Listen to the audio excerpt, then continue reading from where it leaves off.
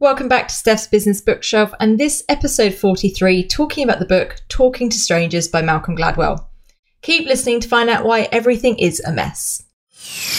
You're listening to Steph's Business Bookshelf, doing the reading so you don't have to. Welcome back, and it's Monday evening here in Melbourne. I am recording the podcast, and since it is the evening, no matcha tea today while I'm recording, otherwise I will be up all night, and that was never a good thing.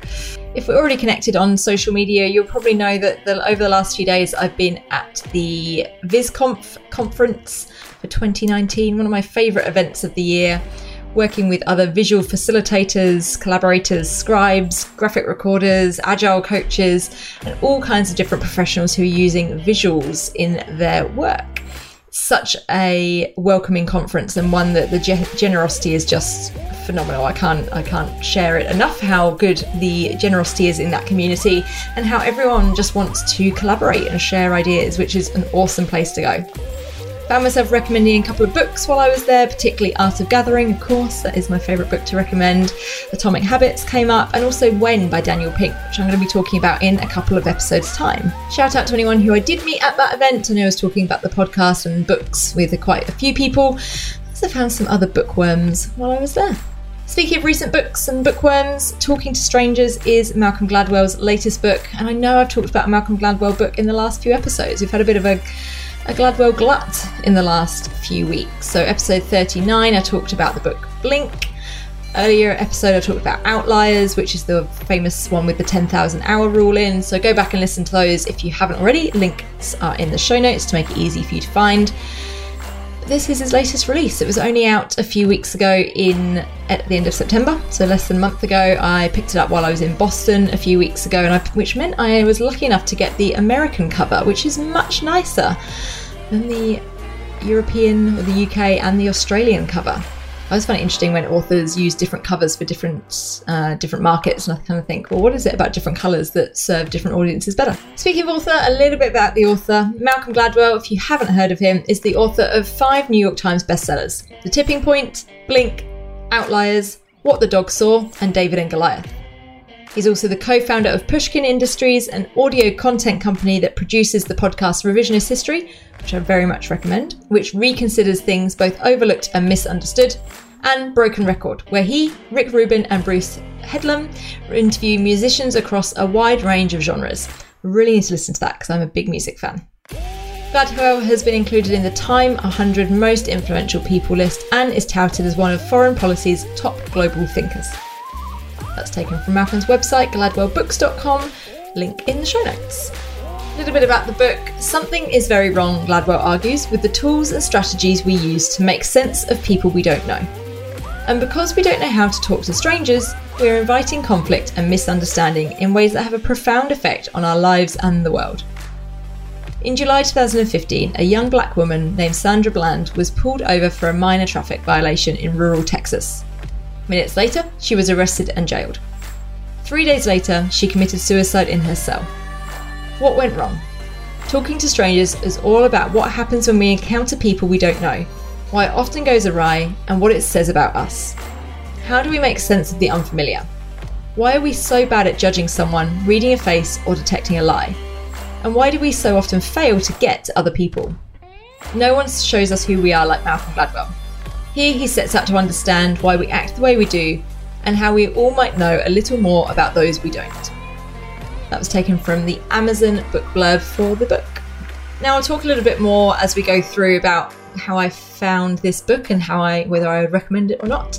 There's been quite a bit of chat in the Bookstagram community about this book and whether we like it or not as a collective. Apparently we all have one mind now, but whether people have enjoyed it or not, especially compared to Gladwell's other books, which are obviously very popular.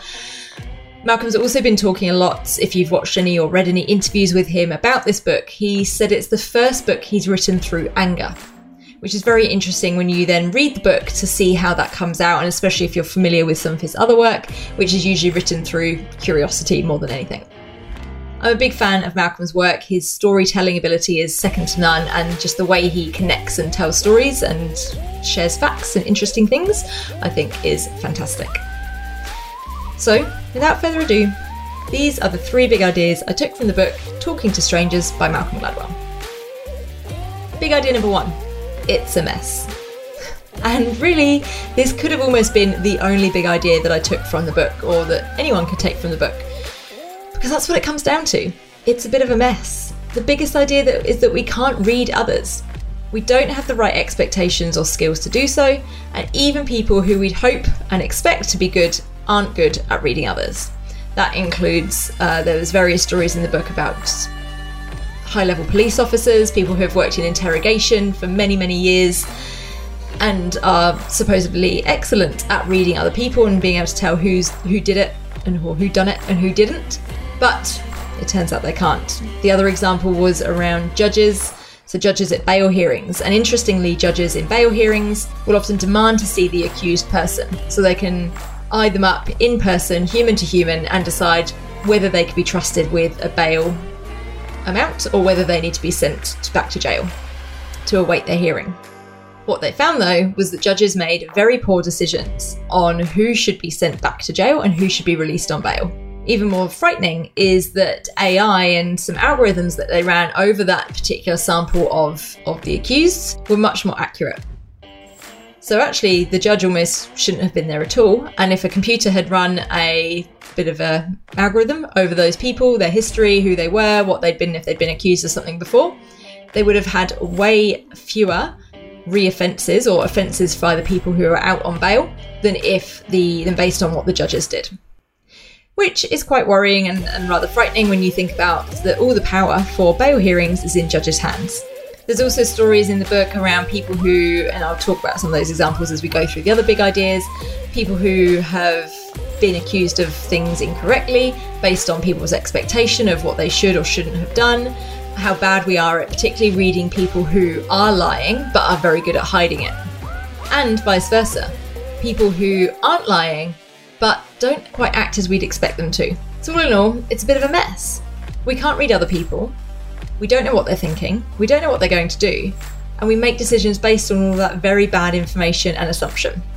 Now, if I think about the book overall, like I said, this was almost the biggest takeaway. And one of the things that I feel that a lot of people have been a bit disappointed about is that Malcolm doesn't really give any good indications of what we should do about it. And maybe that's because there aren't any, and that's kind of the point of the book, is that we're bad at this, we can't fix that because we're human and it's all based on human flaw that makes us bad at this.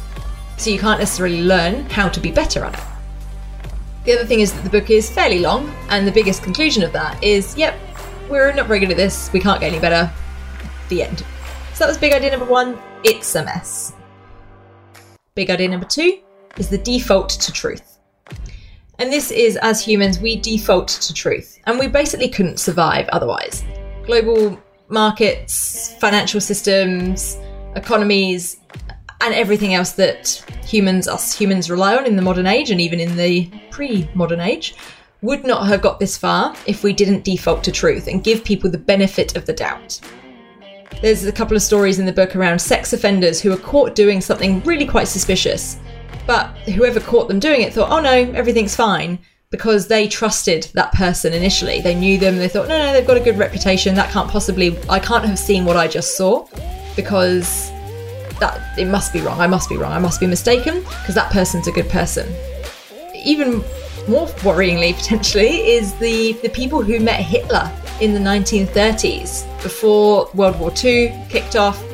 They went and met him, he gave them all the charm that he was apparently very good at, and made them believe that no, I don't have any ill intention, I kind of just want a little bit of extra land from maybe Poland, maybe Switzerland, but after I've taken that's it, I'm done, I'm not doing anything else bad, that would, no, that's not what I'm going to do at all.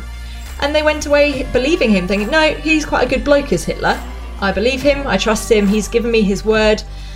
Now, as we know, that didn't turn out so well for really anyone. But those people, those politicians, who again are very used to dealing with some pretty shifty characters being politicians, went away thinking, no, Hitler, good bloke, we can trust him. Now, hindsight, I realise, is a wonderful thing, but I don't know, I think I probably would have been quite suspicious of him anyway. Now, this obviously lets us survive, like I said, as humans and as species, and all the systems and things that keep us working and living and making money. But there's clearly quite a dark side to defaulting to truth.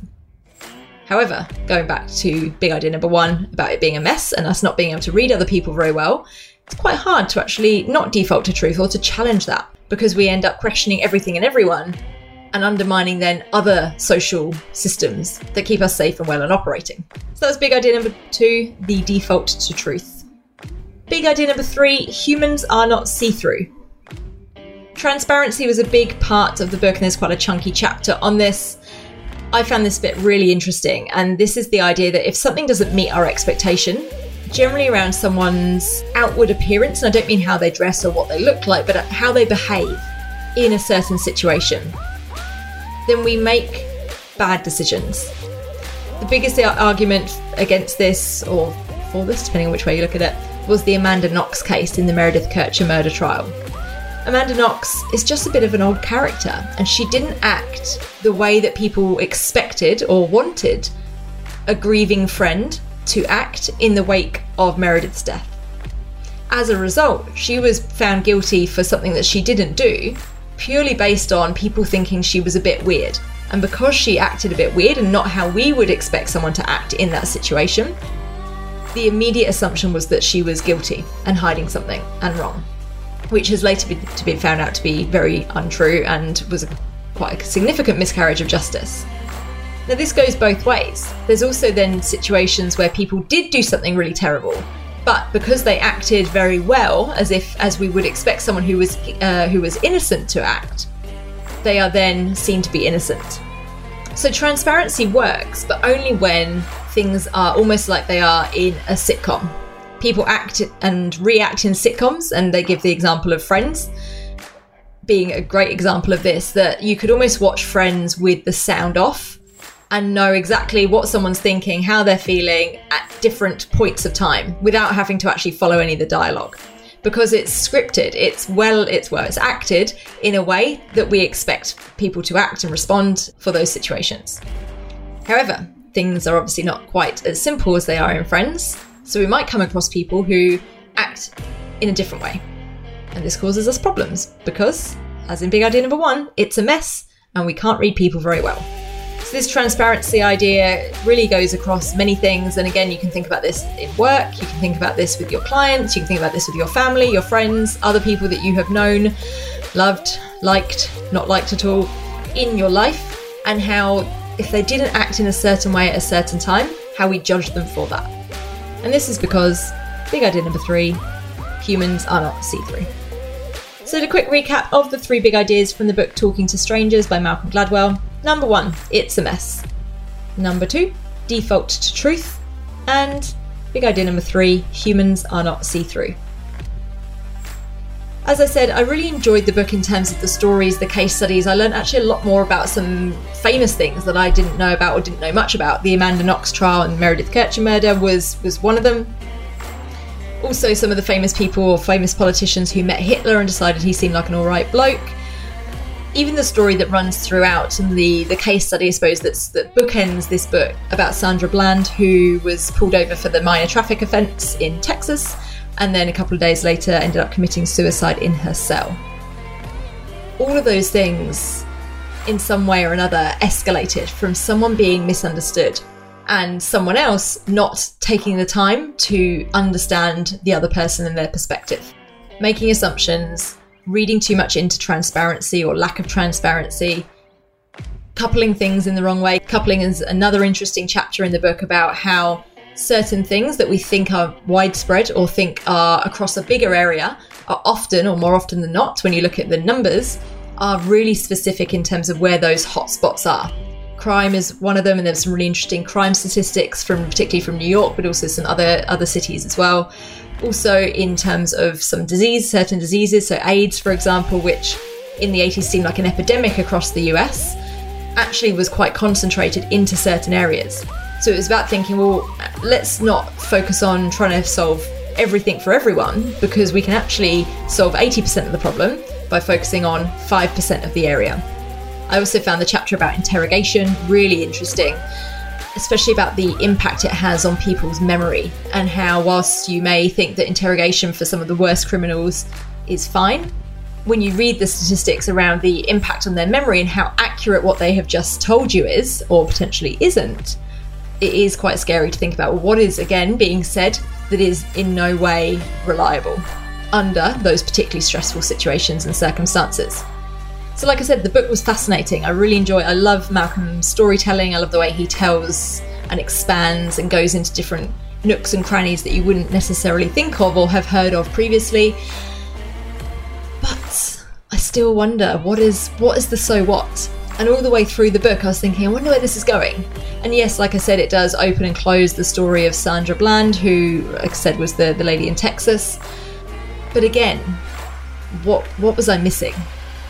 What am I going to do with this information other than being interested and fascinated by some of it? And probably will go and read up more things about some of those cases that were in the book because they were interesting to me.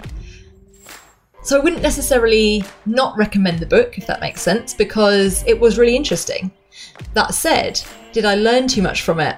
I'm not sure. Could I necessarily apply it in my everyday life? Well, maybe, because it will make me think about some biases, and particularly around transparency. And if I find myself judging someone because they reacted funny to what I expected, then I may put an extra lens of curiosity over that and actually ask them things rather than immediately judging that they did or didn't do something, or they feel or didn't feel something. So it maybe is one I'm going to sit and ponder for a while, and might even come back to you in a future episode if I have a big aha moment about how this is relevant to my life or to my work. If you do like interesting case studies and stories though, 100% recommend it. You won't get much, I don't think you'll get many books that are better than this in terms of the breadth and depth that it goes into. And it was a really enjoyable read and a well-written book, as you'd expect from Malcolm Gladwell. If you've read the book, I'd love to hear from you. My contact details are, as usual, in the show notes. What did you think? Did you take a big aha moment away? What did you learn, if anything? And am I missing something? Have I just completely missed the point? I would love for you to let me know. Otherwise, until next time, happy reading.